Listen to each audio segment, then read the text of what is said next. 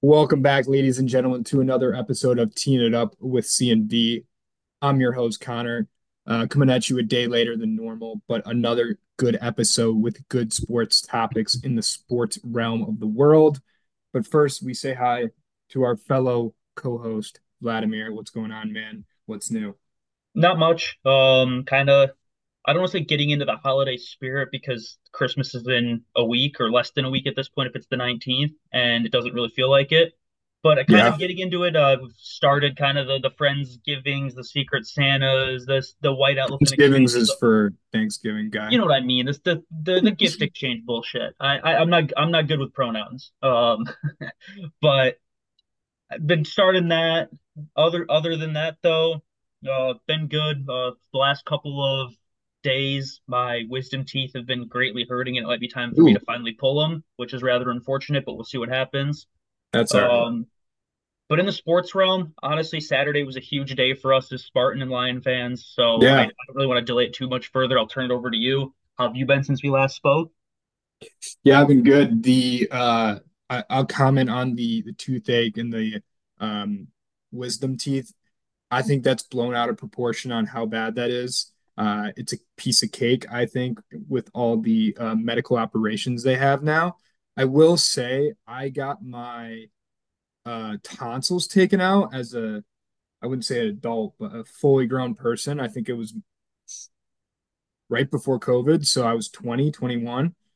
Um, and that was 100 times worse than getting your wisdom teeth pulled. So I'll always live by that hill Okay, I'll of keep that in that. mind. I wouldn't know, but Yeah.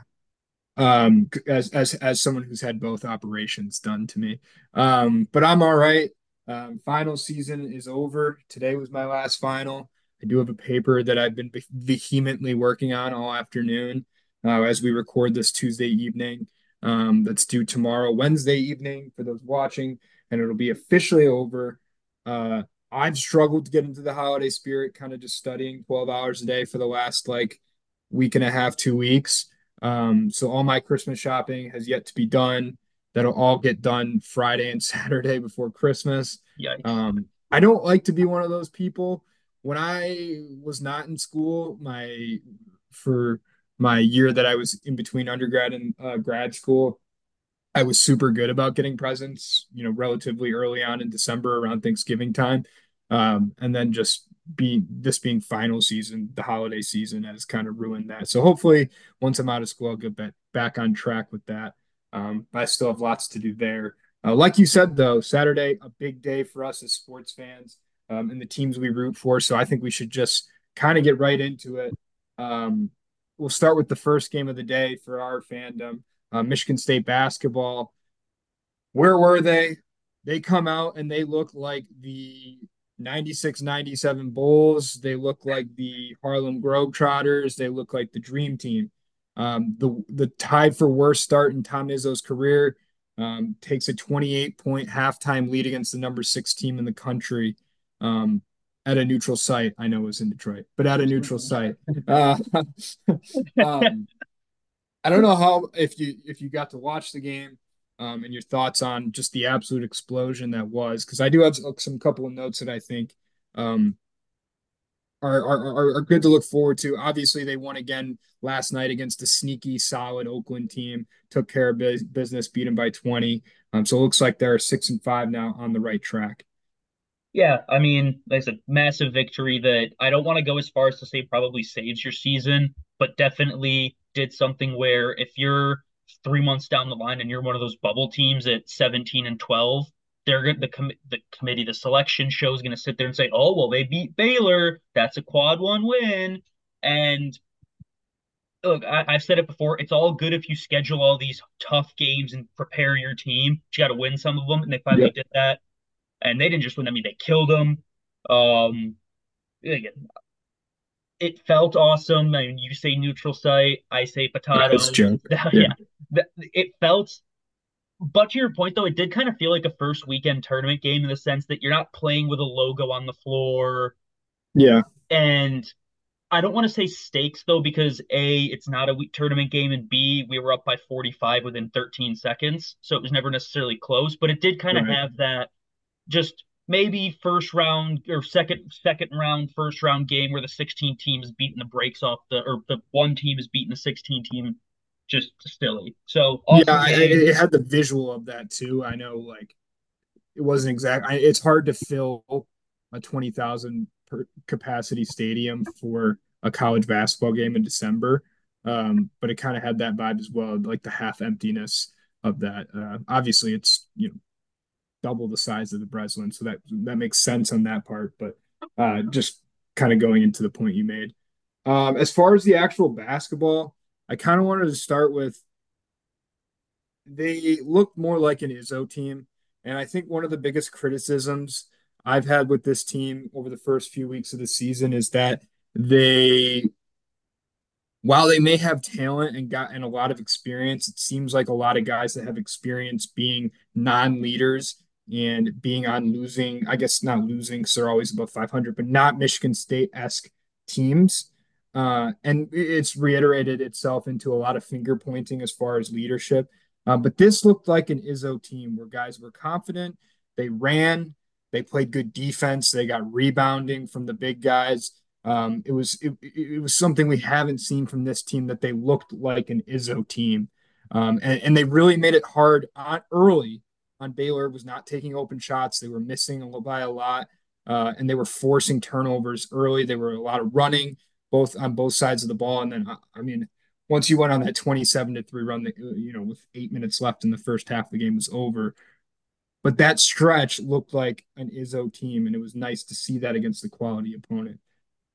Yeah, shots falling. I think you mentioned Shots that falling. kind of the I don't want to say the Showtime Lakers, but the Showtime lobs to Cohen Carr were Yeah. entertaining. You even had some of the other ones. Carson Cooper had a couple of kind of lobs. I think Madi Sissoko had one or two. So yeah, it was. I don't know what happened to Baylor because that cannot be the sixth ranked team in America. Maybe we caught them on their worst Yep. day. Maybe they shouldn't be there because they don't play a Michigan State type schedule and they beat up on all the Yeah. division are all the low majors and the D2 schools in the start of the year, but whatever it was, they need to keep it rolling. Obviously, you mentioned they beat Oakland last night. They do have a stretch here of two, three, 4 games around the holidays against the low major schools, as we talk about. Get the wins, get up to 8-4 or 8-5. Yeah, get up to 8-5, and then just get ready Nine for and Big Ten five. play. Yeah, We got whatever three it of might them. be. I mean, they already shot themselves in the foot in Big Ten play starting 0-2. Yeah. So see what you can do to claw your way back. I mean, Purdue looks great, and they have a guy that we think we have no answer to because we've always said anyone with a big So, man gives us trouble. But yep. So we that's a don't. good point. I don't think we play him until late I kind of February. wanted to get into it. Baylor is you mentioned it that the schedule wasn't great. They hadn't played another ranked opponent. Michigan State obviously isn't that, but maybe a class above what they've played. And they had one 7-footer who was a freshman who was really only there for the lob and to play defense, kind of like our big guys. So I thought we matched up super well with them. I'm not trying to take anything away from what they did, but that was a favorable matchup for Michigan State in terms of not a dominant big man. Their best players were their point guard and their three guard or their small forward, which is kind of how it is. Um, with us. So I thought we matched up well in that sense. And again, like you said, shots are falling. Shots aren't going to fall like that, but they're also this is the third best 3-point shooting team in the country last year, and to turn into one of the hundredths best team this year, that was going to change at some point. Are they going to sprinkle like that stretch Tyson Walker made 4 in a row? I think it was. No, probably not.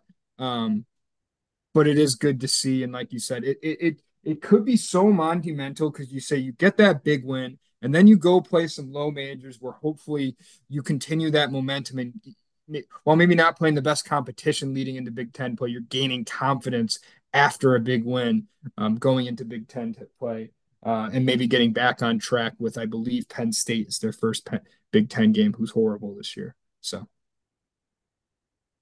I don't have too much more to add. This will become kind of a weekly segment as we get into not say the dog days of football with it being less and less, but this as the season becomes to matter and as they start playing more and more games, we'll be talking about them. Do we want to get to you? I know you wanted to bring up the Red Wings. Do we want to bring that up before we get to the NFL? Yeah, that was also another thing that happened Saturday. And again, Monday. I mentioned kind of went in depth about the Patrick Kane signing. Um, since then, I'll reiterate the entire sequence of events since then. Obviously, I talked about the Larkin thing a couple weeks ago. Uh, the Wings are, I believe, 5-0-5, sorry, 1-5-1 since Kane has entered the lineup. He has 4 points in those 7 games, three of them assists, two of them last night in a 4-3 loss to one of the worst teams in the NHL, in the Anaheim Ducks. Um, he looks fine. I don't think he's necessarily, I think there was some unreasonable, he's going to be a superstar. It's still only 2 weeks since he's returned. So I'm not necessarily too worried about him. What I am worried about is now that guys are starting to get healthy, this losing can't continue to happen. They're now officially 1 point out of a playoff spot. And yeah, there's 50 games left, 48 games left, whatever it is, over half a season left. So I may be over exaggerating. But this team just isn't good. They defensively, they can't get the goaltending when they need it. Uh, Alex Lyon has been hurt. Billy Husso has been bad, and he got hurt again last night. So the additions of injury, on top of the fact that they have 7 defensemen and maybe 5 of which are actually defensively competent in the NHL right now, and they can't get a save. They can't get that big save. It's not that Husso or Lyon or hell, James Reimer, even though he shouldn't be on a roster at this point in his twilight days.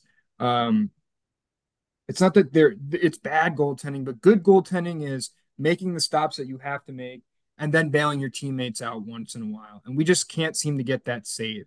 And when we play better teams and better competition, that's hurt. What's really worried about me, I mentioned worried me, and I mentioned that it's early in the season and people are maybe freaking out a little too much. What does worry me is the fact that a lot of these losses are to bad opponents. You played a bad 1-0 loss to Philly on Saturday night. You lost to the Ducks, who are easily one of the worst teams in the league on Monday night. And the schedule only gets harder. I know there's Boston, Florida, and Dallas down the line here the rest of the month. That if you don't get on track quickly, the way the East is shaping up, with a lot of teams still in the hunt, basically everybody besides maybe Montreal and Ottawa still in the hunt. Um, it's not gonna result in the playoff, and it's frustrating. And I think expectations went so high to so low so fast for Red Wings fans that uh, it seems like we're down in the dumps a little more than we should be. But yeah, that's the state of the Wings right now. It's frustrating, and hopefully they can get back on track tomorrow. I think is the next game. Yeah, we will cover the Pistons. They are all-time bad. We're just gonna kind of let them get to breaking the Here's streak here's a because Pistons recap. Pistons lose. Okay, yeah, but good. we got to talk about how they lose and why they lose because it is actually kind of entertaining. I was looking a little bit about it, and I'll get into that probably next week. But let's get to the NFL. This is kind of where the Lions, the big topic. Do we want to start with them? Where are your thoughts? Let's just do general NFL, Okay, and then we can end with the Lions this week. all right. Which of our topics are we starting with? Game of the week. Vikings, Bengals. That was mine. Yeah, I mean, I think it was kind of a given. You had a game go to overtime, one of the two of the week with the Texans and Titans. This one, though, was a little bit more than just a field goal fest, which we always like seeing that. And it was an entertaining kind of way it was played. Jamar Chase goes out. We know Joe Burrow's dead. This Jake Browning Linsanity run continues with a massive fourth quarter just to get to overtime. And I mean, there's a couple things I wanted to bring up about it. First off, I know I've been kind of harping on this to group chats with friends. Nick Mullins did what I think is one of the dumbest things a quarterback can do. When you're getting sacked, just get sacked. Mm. Like you're getting twisted around by another human being. You don't know which way you're facing. You're falling down. Just fall down with the ball. Stop trying to do these Patrick Mahomes suicide triple Tony Hawk pro skater 720 twisty turns that somehow work out for him because he's better than you because you're not him. And it cost him the game. We saw Trevor Lawrence do it. It didn't necessarily cost him the game because they couldn't really move the ball on Baltimore anyway, but Trevor Lawrence does the same thing. If you're getting tackled, just get tackled. it's okay to live for another down. We've said that about many quarterbacks who try and force throws. Same goes for the guys who don't want to accept a sack. Just get tackled sometimes. Aaron Rodgers made a living of this for 15 years. All right, cool. No one's here. Ball's out. I'll get you on the next play. Yep. It's not, I mean, again, it's Nick Mullins. We're not talking about the superstars of the league, so maybe the expectations should be lower. But I just hate when I see quarterbacks give the ball away under a stupid condition. Was But that one of the world's shortest interceptions?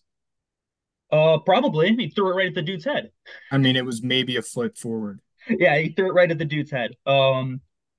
The one thing I will say is that game was huge for the Lions. They Yep. played, I believe, right before we did. I think they were no, they were the early game, weren't they? They were the early game. Yep. Okay, well, not that that should really matter to the Lions players, but they were the early game. By the time the Lions kicked off, I think it was obviously known, hey, the Bengals did us a very, very big favor. Now, granted, the Bengals are not some charity team; they're playing for a playoff push themselves. But with the Vikings losing and kind of the Lions, we'll get into them. But that opened the door for us, gave us a little breathing room. I think it maybe loosened us up because we were coming off of a month and a half, 2 months of just incomplete games from one side or the other. Massive.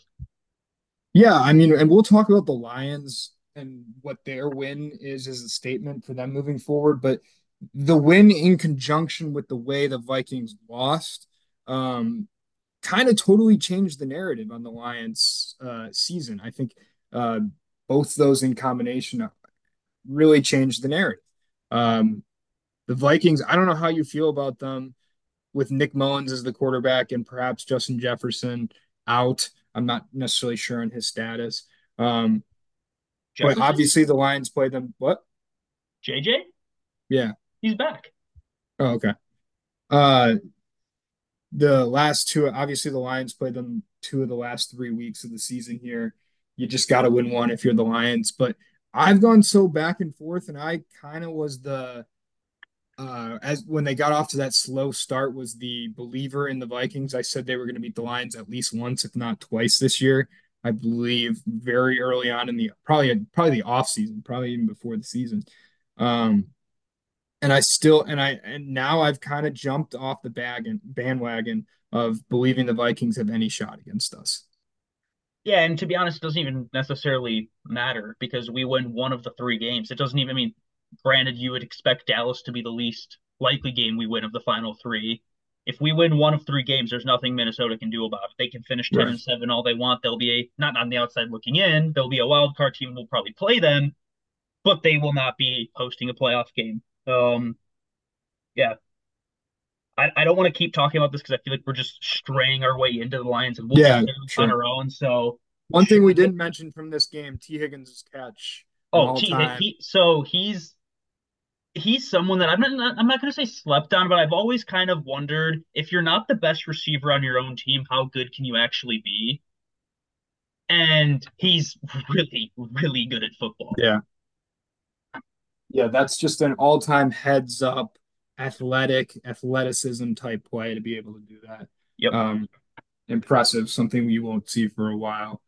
For those that didn't see it, he obviously basically backflipped his arm back to get to the pylon with about 30 seconds left to force overtime. After catching a ball he had no business catching. I mean, he just went Yes. up there, mossed the dude, had no bit. I mean, that ball should have been batted away or picked off on kind of a suicide desperation throw. And he did what a 6'4" receiver does. He high Yep. pointed it, comes down, he's getting tackled. Watch this. Ball over my head, ball over my shoulder into the end zone. It was crazy. Surprise of the week. The Indianapolis Colts. That's also mine. Well, look at us go. Now the Colts for me are a team where we've talked about the Jags and how we expected them to win the division. We've talked about the Texans because CJ Stroud was sensational. We've never talked about the Colts, and now maybe No, because Anthony Richardson is dead and Gardner Minshew's not as sexy, he's not the rookie, he's the backup. Maybe it's because Jonathan Taylor has been in and out of the hasn't played. lineup. Maybe it's because Shaq Leonard gets cut. This team is 8-6. They're tied for the division lead. They're right in there with every other team in the AFC competing for a playoff spot, and they've got everything in front of them. Their last three games go Falcons, Raiders, Texans. I mean, The Falcons, I'm looking at it right now. They're actually a 1 point underdog to the Falcons, which I don't know if I believe it because I think the Falcons are frauds because Arthur Smith is an idiot, but that's different. The Raiders, I know they just had that colossal win, but they were playing against a team that quit. So there should be no reason why the Colts can't go into week 18 playing for a division title. No, and they just and it's one of those things where uh you still don't look at the roster and go, this is a team that can go deep in what the AFC is this year, but it's a team that plays good, sound football. Like they're just solid. They're just a very solid team that you don't want to see in a wild card round at this point, as opposed to some of the other teams kind of in that mix. I know I actually have some, I actually had a couple of teams that I put, we'll get into our fraud segment, but I also had two teams that I took my off fraud watch, and the Colts are one of them.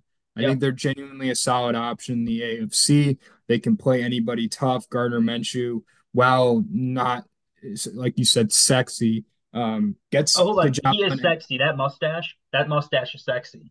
Yeah, he actually is kind of like for crazy football nuts like us. He actually is kind of a sexy player to watch because it's just so not sexy, if that makes sense. The way he just kind of scrambles around, the way he goes about everything. I mean, Yep. the man at Washington State, so he could, I want to say, so he could get a medical red shirt. He like got himself like hammered, drank like a whole bottle of Jack Daniels and took a hammer to his hand so he could get a medical red shirt in college. I mean, I that's the have kind of not heard I'm this. talking That's about. amazing. Is And that true? that is true. Yeah. That's amazing. Yep. And I will say about the Colts too. What do you think Ursay is thinking about spending $10 million on Jonathan Taylor at this point? Do you think he wishes he spent that money on transporting another whale? I mean, I don't think he got to transport the whale the first time. I think it died before it made its way Oh, out to okay. the West Coast. But you are absolutely correct. And I think we talked about this when we were watching the Lions game together. Why I genuinely don't know if a running back will ever get a second contract again. Yeah, and Maybe it's the other example right now, and he's missed a couple of weeks, but has been healthy of a guy who got a contract this summer is Saquon. And I know that things had really fell apart for the no, they Giants with tagged him. They no I don't quarter. No, I thought they gave him a contract. I thought it was a 1 year deal though with just like a couple extra incentives as opposed to a multi-year thing. I might be Okay, mistaken. and I know you're I the was wrong Giants with that. guy. That actually sounds right now that you're saying it, but that was my other point I was gonna make is another guy like him. As he and he's such a weird one too because he is so talented with the eye test, but that team is so bad around him that he has a minuscule effect on the actual game because he's a running back, Yeah. unfortunately. No, it's an incredibly tough business. I know I've said this online on Twitter. I think we might have brought it up before. I believe that with the way it's going and kind of the way they're getting thrown away, I don't think this is possible because then every position group will want the same thing. But if you show up in the first 2 years of your contract, you play at or near an all-pro level, the way Jonathan Taylor did in his first two, you should be allowed to opt out of your contract and you should be able to sign a real second one. That that's I understand that every position group's going to say, well, I want my money faster. If I'm Yeah, good out the gate, I understand that CBAs don't work like that, but it's going to get to a point where why would you ever want to play the position? yeah, yeah. And again, it is purely a thing that's negotiated for in a CBA, those types of stipulations and contracts. But I agree that I think at some point with the way the game is trending, you have to. You're right. You just have. I mean, otherwise, you're gonna get what it's gonna turn into. I think is this guys like Samuel who say I'm a receiver, and so they get paid like a receiver, even though their role you could kind of argue on any given Sunday is either position. And I think you're gonna see more guys try to do that or try to put themselves in a position where they could be deemed like that. Yeah, I'm actually really glad you brought it up because I was gonna, as soon as you stopped talking, if you hadn't mentioned it, I was gonna say it's gonna turn into a bunch of Debo Samuels who claim they're receivers but line up in the backfield on any given number of plays. I could see that just the entire position dies out.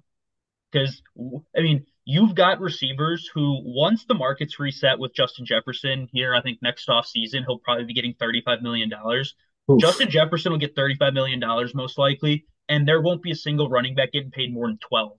Because I think No. at some point, I mean, Derrick Henry's pretty much done, and I mean, he might be one of the few examples of a second contract that worked out because the Titans did get so much out of him.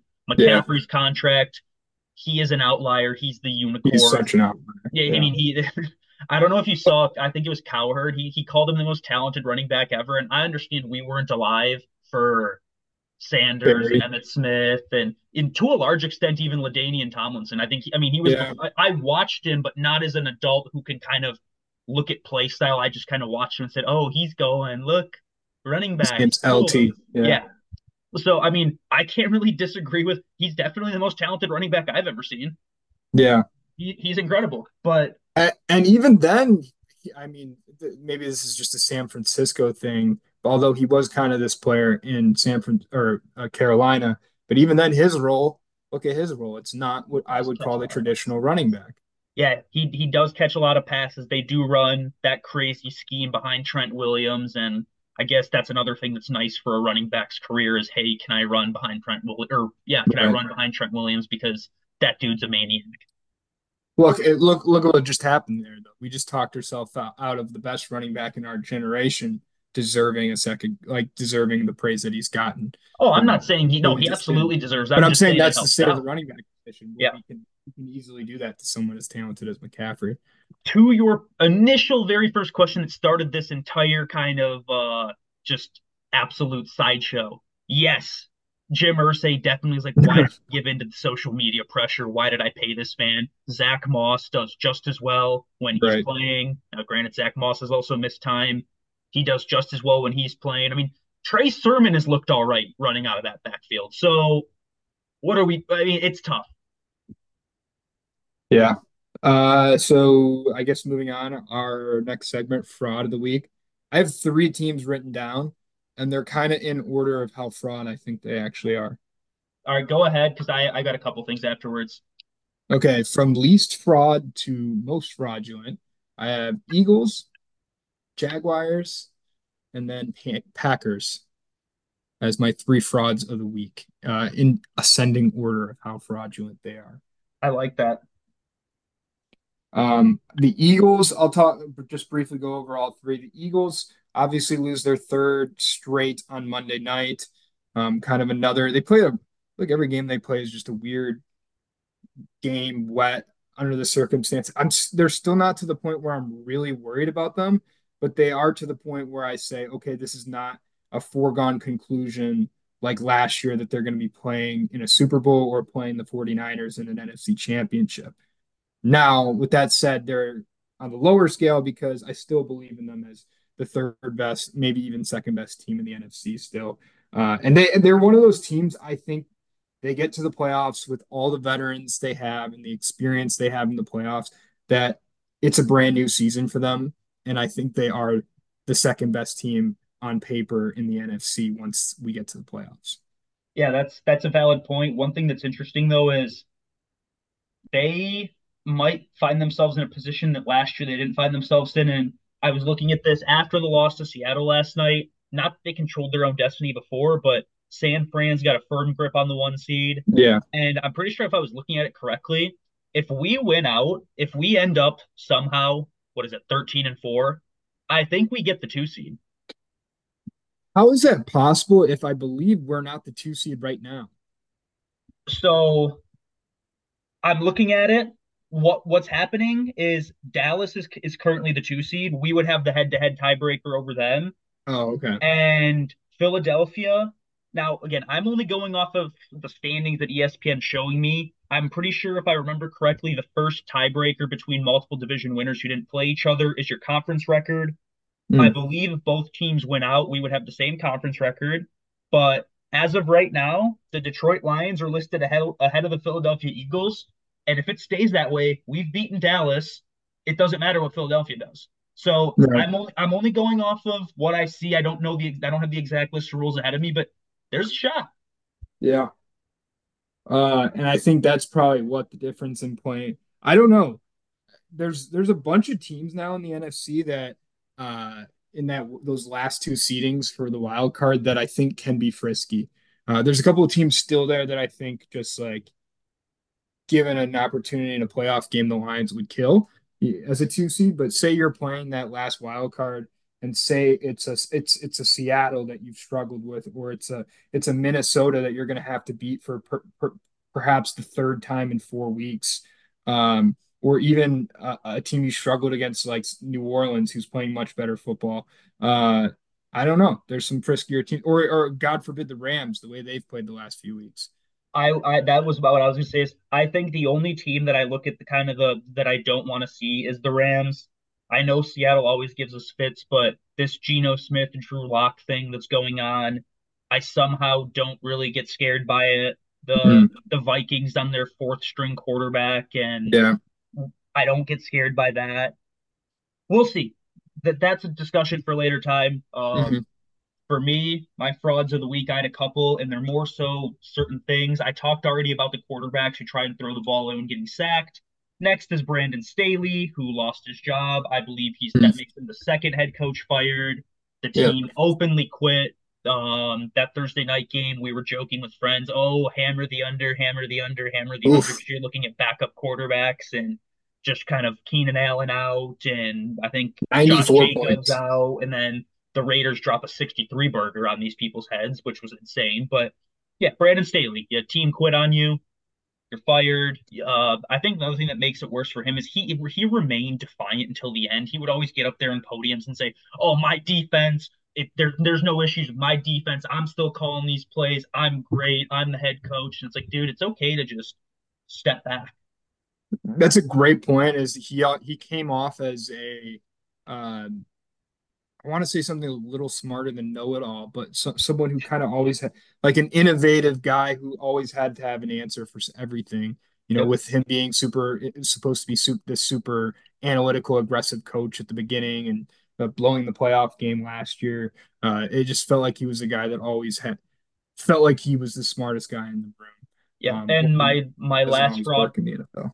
Yeah, no, my last fraud of the week is Arthur Smith. I mean, we beat this topic like a Oh dead God. horse.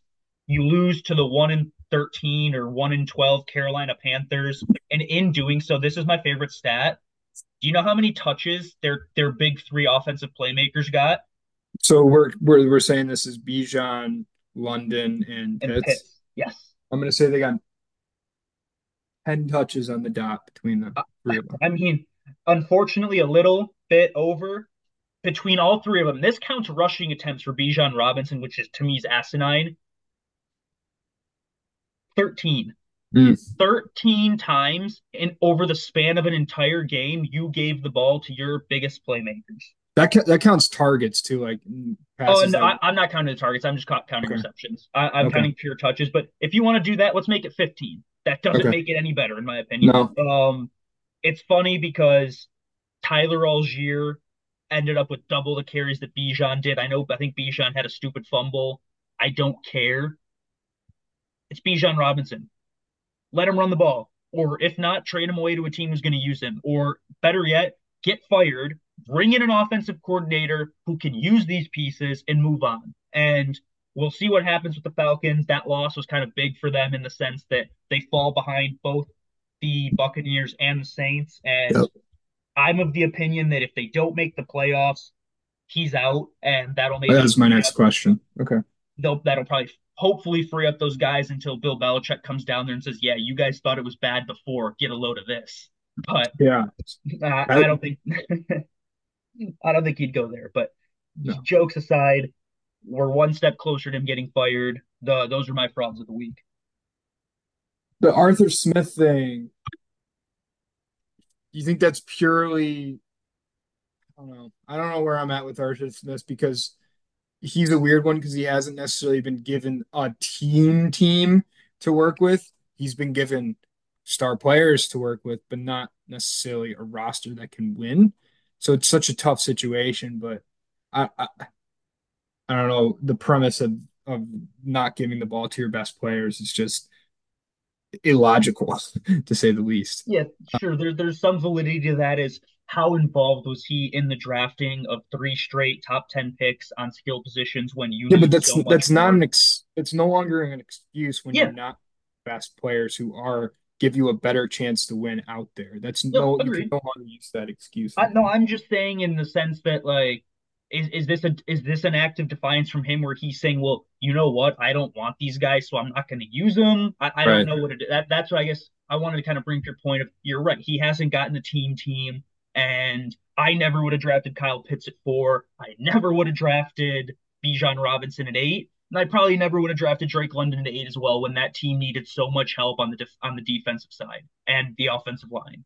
But and then he had a quarterback while we're at it Yep. because I guess you had Matt Ryan, I think, at the time when Kyle Pitts was drafted. So cool there. Woo! But he was 40. I was gonna Get say a what was successor. left. So I don't know that the Atlanta Falcons are run like not necessarily a lemonade stand, but they're run like a spray tan where they want to look the part and look flashy and pretend to sell all these tickets. They don't actually want to win games. Yeah. So I said I had this off my fraud loss teams that I had not I don't trust, that I'm now taking off that list. I said the Colts were one, and the other one with I think perhaps the statement probably would have been my surprise if it weren't for the Colts' just continued success is the Buffalo Bills. They're so back. We were saying for weeks, I think, on end about how they were not just simply an average team, and that's why they were a 500 team. They weren't that good. That was a statement. Never in the McDermott, Josh Allen era have they run the ball like that. I think that should be a wake-up call for them. As just the average fan could see what that did, who James Cook is as a player, and not to mention it opened things up. I mean, you were beating the Dallas Cowboys, who, for all intents and purposes, are probably the second best team in the NFC by, I believe, 17 points, and Josh Allen had 6 completions. Yeah, I know I've screamed about this where it's run the dang ball. Yeah, You're not going to beat teams, especially in the important games, going out there like a gunslinger going 35 for 60. Run the football. You're right. James Cook has proved to be even better than maybe a lot of people would have thought. yeah, He is sensational. I mean, talk about a second year breakout where the first year he was kind of in that running back by committee. Oh, hey, come on for a couple passes. Maybe we'll give you a handoff or two and end the game with 6 touches. I mean, he's fully taken over, and it's the James Cook show. And that's how it should be. That's how, if in an ideal world, if you want to win important games, I don't need to throw the ball 45 times to win. That's something I want my quarterback to be able to do it if we have to, but I don't need him to. And that's how you right. win the important games. And it's crazy to me that they sit 6 now. They're still on the outside looking in. The season ended today. Wow. Uh, they finish with Chargers Patriots, and then the Dolphins, which will They'd probably likely go get two and flexed to one. something. So say they go 2-1, and they sit at that would be 10-7. They very realistically could be that last 7 seed. If I'm Miami or Kansas City, I'm scared. I'd almost rather be the 3 seed. I would rather be whatever seed doesn't have to play Yep. Buffalo in the Yep. first round, whatever that takes it to be. If I'm looking at the other teams up here, it's these wild card teams, Cincinnati with Jake Browning. I know we talked about the Colts, but the Colts with Gardner Minshew, a rookie quarterback in CJ Stroud. Steelers are done. Screw them. So look at those 4 teams I just read off. I would be even the rate or the Browns right now as the 5 seed, leading as the first wild card. I would love to play all 5 of those teams before the Bills at this point in time, especially the statement wins they've just had. Completely agree. Completely agree. So that's a wrap on this week for the NFL. We'll go to specifically our favorite team in the NFL. Lions 42, Broncos 17 on Saturday night. A statement win. You could say everything was back. All the complaints people have had for, the last month, maybe even more, kind of got laughed in their face in one full game effort by both sides of the ball. Um, I don't really like I don't place so much significance as some other people are having. I think it's just a win against a bad team. I don't like you played much better, and it's how we've won all season is, the offense has scored. Maybe not wasn't this dominant after going punt, punt, punt. I believe they went 5 straight touchdown drives of 75 yards or more. Um, but that's kind of how they won all season. So I'm trying not to overreact, but it was a needed win. in the needed time of the season against I said a bad team, but a team that is also fighting for their lives in the AFC and the Broncos. And you kind of embarrass them and embarrass Russell Wilson and Sean Payton on national television. Yeah, that shouting match was kind of interesting. So I don't remember seeing that watching it It live. was after I believe it was after that fake offsides call where Vegas Right. just decided that Yes. they wanted Yeah. to. I mean, I say Vegas where the refs were, I don't know what they were doing, but it was after that when they had to end up settling for a field goal. I remember seeing it. I don't remember thinking it was that big of a deal. I was like, all right, cool. Like, you're two team leaders. Okay. But Yeah. yeah, I don't know. It was so bad, I think, for an NFL coaching standpoint to yell at us like an established star, yeah, I guess you that's could call also a Russell valid point. Wilson, that it made me, in a rare instance, actually feel bad for Russell Wilson. And that man has made it very hard for people to feel that way about him in Yeah. any sense of his career. Yeah, I mean, to talk specifically about the Lions, I mean, you mentioned it. I don't think this game could have come at a better time. Month and a half of bad football from either the offense or the defense, and sometimes both at the same time. Um, Clean pocket for Jared Goff. That's something we have not had in at least 3 weeks from before the Thanksgiving game. The running game was back. It's crazy what happens when you give the ball to Jahmyr Gibbs, whether we want Yep. to talk about running back value or not. The defense was pretty good. Still got to see more from Aiden Hutchinson if he's going to be the number 2 overall pick. But what am I going to do? That's just me complaining because I have to complain. And you couple it with the help that we got with the Packers falling off a cliff and the Vikings kind of a game away. Perfect for the Lions. They can now turn their sights set their sights a little bit on the seeding race as opposed to just the hey, are we going to win this division race? You'd expect them to be able to win one of the last three. And the other thing that I saw today, and maybe I'm reading too much into it, but I saw Hendon Hooker get activated from the reserve slash NFI list. Okay. I don't know if that directly means he's going straight to the active roster, but Riley Patterson was cut during that exchange, so it probably does. For me, this is pretty interesting because if you get to a point where, let's say, that Vikings game no longer matters. Let's say you go into Minnesota and you beat them, and then Denver kills you, and then or Dallas kills you, and then you're playing that last game for nothing. Let's say the seeding's already been done. You can get a half a football out of Hendon Hooker if you want, and that's Here's the thing is what I think they would do in that situation is since Teddy Bridgewater has announced he's retiring at the end of the season, I think they would let him have one last hurrah. Yeah, I guess that's also a valid thing. Maybe they just start splitting series in the second half. But I guess what I was just thinking is if they get to a point where week 17 seeding no longer matters because we know the NFC South is going to be way too far below us and maybe the NFC East team is too far ahead of us so we can no longer come back, go for it. Just see what you have in this kid because He's we not a talk kid. yeah, that's true. See what you have talking about in this grandfather.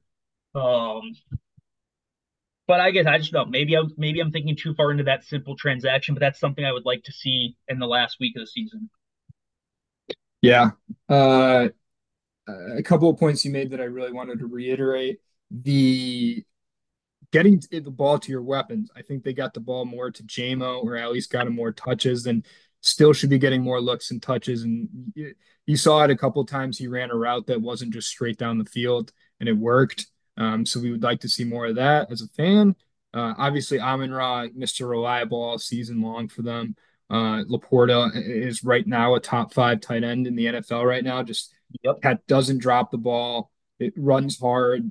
I've said this all year is like he doesn't necessarily wow you when he has the ball in his hands, like maybe a Kelsey or say a Kittle block to compare him to those. But he's old, reliable. He's open. He runs good routes. He has good hands. He's harder to tackle than a receiver. He just checks off boxes for quality. Um, and he obviously was rewarded with the 3 touchdown game. As for Goff, I think that was huge for him above for anyone else on this team. I think it was big for him, not only for his confidence moving forward, but as far as his uh, impression or uh, how he's looked upon by Lions fans. I think we were starting to see, like you said, the fact that we even brought up Hendon Hooker, the fact that we're bringing up, bringing in a different guy at the end of the year and not extending him. I think that was a statement in the affirmative that that should not be the case. Uh, and again, I go back to it. Jared Goff is a good quarterback when he has a clean pocket and weapons to throw to, and you should pay him to do that and nothing more because, like you said, he is clearly a step below the guys that you pay 50 plus million to Mahomes, Joe Burrow, Josh Allen. He still can't run. I just worry that against a good, say, I think of the Cowboys and the Eagles specifically, and even the 40. So I just named the three best teams in the NFC. I, I worry in a playoff game when there's going to be pressure his inability to even in the slightest. We talked about it earlier. You talked about it at ad nauseum in the opposite of guys taking sacks. I think Jared Goff sometimes takes the sack before the sack is even there because he's so immobile, and it's a little frustrating and worries me in the slightest moving forward for the playoffs. But like I say, in the slightest statement game, he looked awesome. And like I said, statement for him above all else on that roster. Yeah, I think what you were maybe looking to allude to in the playoffs is when I was talking about the Bills, you want to be able to know that your quarterback can go out and throw 60 passes and you can win you a game, but you don't want to have to do it. And Right. I think everyone kind of acknowledges Goff is not the guy who can do that and win you the game, but behind a good running game and when he needs to throw, he can make the throws he needs to make if you're playing perfectly. If something goes haywire and we find ourselves down 14 nothing early in a playoff game to one of the good teams, I think it's good night. Yeah. But I But just worry that like as he kind of morphs into this, I think his best comparison right now is a prime Kirk Cousins, what he's doing right now. But Kirk Cousins didn't win anything. yeah, So we'll see as we move forward these last couple weeks here and into the playoffs. yeah. In terms of the Lions, I think that's pretty much everything. Do we want to talk about Richard Mendenhall? I have no idea what that is. That is the guy who came out and called for a segregation bowl and having an all white and an all black team. Did you not see any of that, or have you been studying too much? I did not see any of that. Oh my God. So one of the great jokes of the last couple days, Rashard Mendenhall comes out and tweets out that black people are so much better at football and this and that and how if it was they should get rid of the Pro Bowl and make it the all black team versus the all white team. And it was entertaining because people kind of took it in the way social media should and they made a joke out of it and they started like forming teams and that's where I sent this morning the all white team versus the all black team. And I just think Right. it's hilarious. Yeah, so okay, so first I had to look up who Rashad Mendenhall even is, former running back for the Steelers. Yeah, so that was just unprovoked out of the blue. He said, "I'm going to choose to just." It was something based off of, I think people were kind of talking up Christian McCaffrey, and he just came out of nowhere and he's like, I'm better than your GOAT. And I was like, wow. He probably people were like, what are you talking about? Like as a for like 49ers fans goats? He's like, no, I don't know. I don't know who he was like calling out. I mean, the verbatim tweet is I'm sick of average white guys commenting on football. Y'all not even good at football. Can we please replace the Pro Bowl with an all black versus all white bowl so these cats can stop trying to teach me who's good at football? I'm better than your GOAT. I And mean, and right away, JJ Watt's responding, we would get cooked at corner. Nobody's covering Tyreek. You got the McAfee show who did an entire segment on they started drafting teams. You had so much entertainment. Whatever whoever Will Compton is comes out and starts he makes a nice long video talking about rosters and parameters of the game and how he thinks it might go. It's hilarious. yeah, he's a great follow. Will Compton, he's one of the busting with the boys guys. Okay. Um, he's a good follow. But yeah, I now that you say that, I've seen some stuff about it, but I did not know the context to it and what sparked it. That It is was it was so funny. yeah, so So, okay, so this was he just said this on Twitter, and it Yep. wasn't like he was asked a question or anything No, in some he just tweeted it out Pittsburgh, and radio that yeah, he probably still does. tweeted it out, and social media found it and had a field day with it. It was amazing. So, how good of a player was he? Well, I mean, he was a pretty good running back. One of the things that was funny was I don't know if it was Packer fans who were doing this or like the you're kind of just some of your lunatics, the lunatic NFL fans that you have, but they just started clowning him for his defining moment being fumbling the football during a Clay Matthews hit in the Super Bowl and giving Aaron Rodgers his one Super Bowl. And they're like, "Is this you? Are you sure?" And then he proceeds to say, "I'm a champion." So I assume he was on that Steeler team in '05 or '06 that won the Super Bowl in Detroit. But no, I mean, he was a good player, I think. He was on that. He was not on the Detroit one. He was on the one where they San Antonio Holmes, Oh, yep. because he played from '08 to 2013. Yeah, I mean, you got to be a decent player to get 5 years in the league. Six, but he only played 4 games his rookie year and six his second to last Yeah, year. that's fine. Four full It's not bad. seasons. It was just really fun. You wanted to bring it up. I know that's kind of a topic that's been discussed among many people this kind of early part of the week. That's interesting. So I did. Did you know this? I'm on his Wikipedia now. Mendenhall was a writer and story editor for HBO sports comedy Ballers. A number of scenes from the show were inspired by his own career. Did I did not know not know that. that. Ballers is a horrible show, I think, but I think my parents loved that, but I that's the one with The Rock, right?